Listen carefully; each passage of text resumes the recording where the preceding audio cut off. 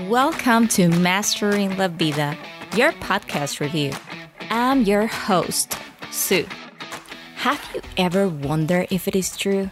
If what everybody's telling you about yoga, meditation, spirituality, and parenthood really work? If you have desire to improve your life, to learn how to change the things that no longer serve you, to find purpose by self-improvement, then you're in the right place. In this podcast, you and I will go on an adventure to find how to master our lives. I'll try what experts are doing to transform their lives. You will be getting a very honest review. So join me on this journey because we only live once. But if we do it right, once is enough. This podcast will be hosted in English and Spanish in separate episodes. Welcome to this second episode of Mastering La Vida. I had a different idea on how this episode was going to be, but due to recent events, I decided to change it a little bit. Today, I want to go over the impact in our lives from COVID-19. The last month are being eye-openers to many of us. Between COVID-19 and the politics, watching the news 24/7, who doesn't get overwhelmed by that? All this brings anxiety, depression, and you can end up feeling really angry. And that's not good. That's why I decided to go over the 4 things that professionals recommend you doing during this pandemic every single day. The number 1 thing is to start the day with gratitude. This will make a huge impact on how your day goes by. A lot of people do the sticky notes. They put it on the mirrors when they're brushing their teeth, and it works as a reminder for you to be grateful and feel blessed about the many things you have in life. For me, I started a journal. And in my journal, I try to write every day things that are positive, things that are happening to me, things that I have accomplished, even though we're going through this pandemic. It doesn't mean our lives have to stop. We still can continue trying to do things. So I try to write those things in my journal and try to write about positive feelings in order to keep myself in a positive way. Because we can get really overwhelmed when we are listening to bad news, and recently everything is being bad around the news. So I will totally recommend to start your day with gratitude. I say it's a thumbs up and it works really good.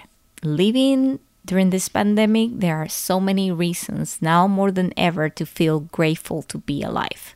The number 2 thing that professionals are recommending is to challenge yourself to do new things.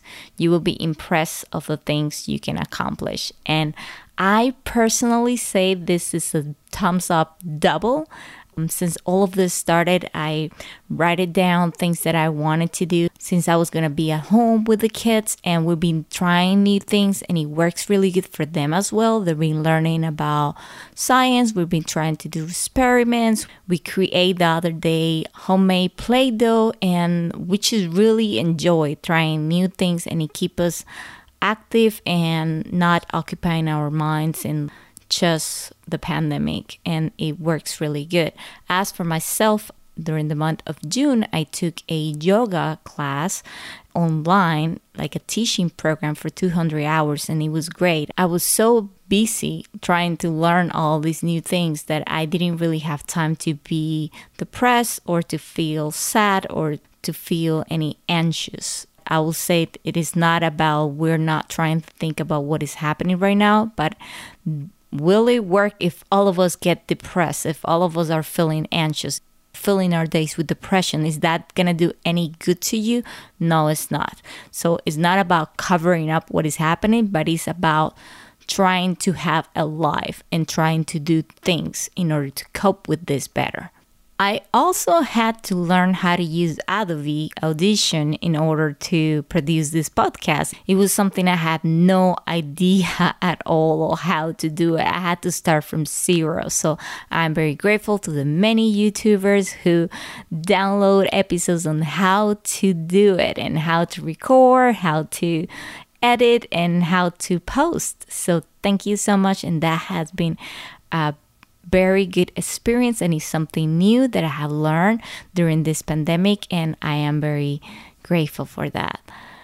The number 3 thing experts says that we have to practice is acknowledge and acceptance. Not resisting where we are and not to get lost in the what if. Oh, what if this pandemic wouldn't happen? I will be right now on my vacations. What if this pandemic wouldn't happen? I will be right now in my graduation. I wouldn't have taken my yoga class and a real face-to-face. And I know it's hard. I know it's really hard not to think that way, but they say that we have to do it. This third one is being really hard for me, especially on accepting that things are not changing or getting better anytime soon.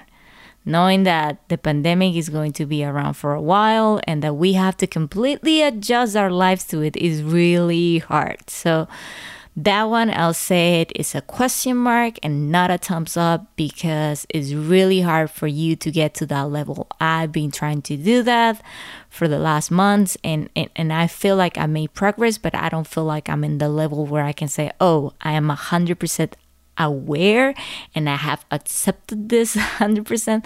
That would be a lie.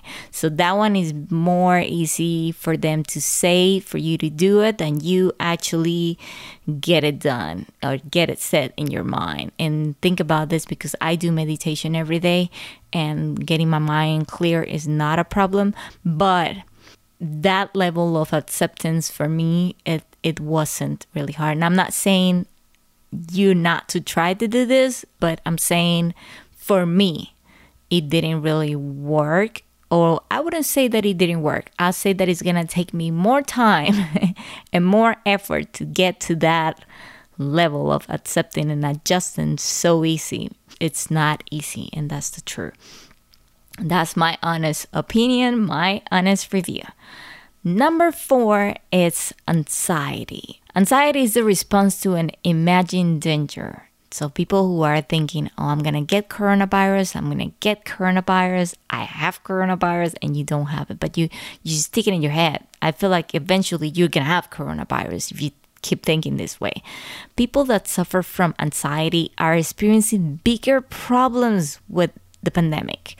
And I know a lot of people who right now are probably struggling and going back to drinking, going back to having bad relationships with their family member, or doing some of the things that they were trying to work and be better on it, but this has been a step back. And that's really, really, really hard, because you are at home. And if you don't find things to do, if you don't find ways to cope with it, then yes, it's going to come back. So the experts said that 30 minutes of daily exercise has shown to be as effective as antidepressants medications in research on mild depression. People who are exercising during quarantine times have better mood and are capable of cope with reality better. I said that's a thumbs up. Not even only because of the pandemic. I feel like we should be exercising our heart and our body every single day. And that is just very good for your health. Overall, there's nothing that I can say that it wouldn't work. I try to do my exercises in the morning as soon as I wake up, because it gives me energy for the rest of the day. And I try to keep myself very active. So I need more than 30 minutes, but 30 minutes is ideal for anyone who is very busy and who needs to get their money fast because they need to connect to work, or they need to go out to work because people are still working. So if you can program yourself for a 30 minutes workout early in the morning, that's a life-changing. And it brings me to, how are we treating others during this time? Words have a lasting effect, so we need to make sure that we choose our words wisely when approaching anyone these days, because we are all suffering the damage effects of being isolated. All of us, we are all in the same boat. One of the persons that I follow is Jim Kwik. He has a program he tried to teach you how to train your brain and how to be smart and how to improve your skills. One of my favorite quotes from him is that he said that someone who is nice does things when they have the time to be nice to others. I have done that many times. But he says that someone who is kind invests time, makes time, and is internally motivated out of caring and compassion. How powerful is that? Because if we feel that internally, it's a totally game changer. It just comes out very natural. You don't have to really try. And that is something I'm not seeing very much. I mean, we are so focused on, this political party or this president I don't like. Why don't we stop doing that and start thinking more about how do we can combine and just be better overall together instead of separating? Because I feel like every time we try to judge others, we're trying to separate them from us, trying to say that we feel that we are better than them. And I feel like that's how we get to that point where he's mentioning that you can be kind and you can just internally motivate yourself and you will become very caring and compassionate. So this is very interesting because we need to learn how to deal with the family members that probably are sick, friends, people who are suffering right now, or who are going through the pass away of someone they knew, or you are going to someone that is eventually not going to be in this world. Is very hard. Now, thanatology studies the emotional behavior reactions to death and dying. And why am I mentioning this is because there are 5 stages that we need to understand how people go through them in order to have it in our mind and be able to understand what others are going through. It's very easy for us to say, oh yes, I know how you feel. You really don't know how that people feel because you never passed through anything like that. And even if you pass through something like that, the way you experience that is not going to be the same way some other person is going to experience it. So knowing these 5 stages can be very helpful if you're actually dealing with someone who's going through it, or for yourself as well. The first stage is denial, is your defense.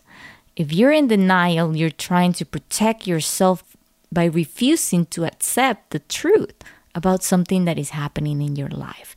So you just don't accept that. You're like, no, this is not happening to me. It's not real.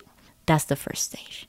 The second stage is anger. And anger can go from headache to stomach ache.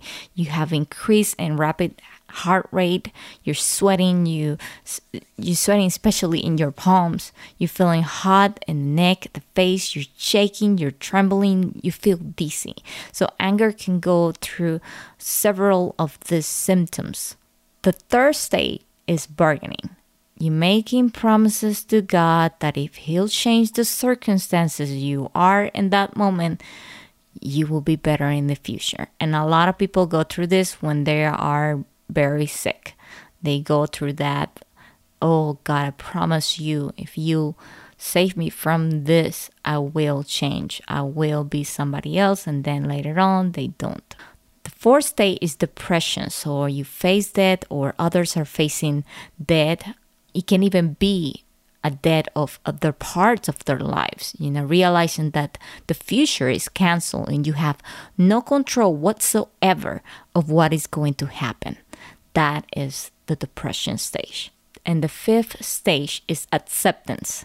You accepting things as they are, and it's the only path to your inner peace and reconciliation. And that is the fifth stage, and it's the last one. So everyone goes through, and this is a study that is being done, that every single person goes through these stages once they face that someone is dying or that you are going to die. So it's not really easy to don't let your emotions, run your life when they're currently going through something like this. And just to finalize this episode, I would like to say that people will judge you. If you are trying to have a life, you're trying to still do things and you are not crying in a corner, they will say that you are not sensitive enough to what is happening in the world. But if you're crying in a corner and you feel devastated and depressed, they will judge you as well, saying that why are you feeling so depressed? You need to move on with your life and life is going to continue. So at this point, we all have different ways to cope with what is happening, and that doesn't mean that you don't care. That just means that you are different. So if for one moment we just stop the judgment and just focus on what can actually help you go through the things that are currently happening around the world, and realize that this is not only happening to you, this is happening to everyone around the world. So don't forget to be kind, to cooperate with someone when they need it, to be open-minded and not judgmental, to be part of a solution and not the problem. Thank you so much for listening to this second episode. I'm your host, Sue, and I hope you guys like this episode. If you feel that there's something good in here and you would like to share with someone, you don't have to share the podcast, but you can share the words of advice coming from you, because the best way for us to learn something is for us to preach it and to say it back to others. So go ahead and give a word of advice to someone today, because you never know if that person who's listening to you is needing it today. Thank you guys, and I catch you all up on the next episode. Bye.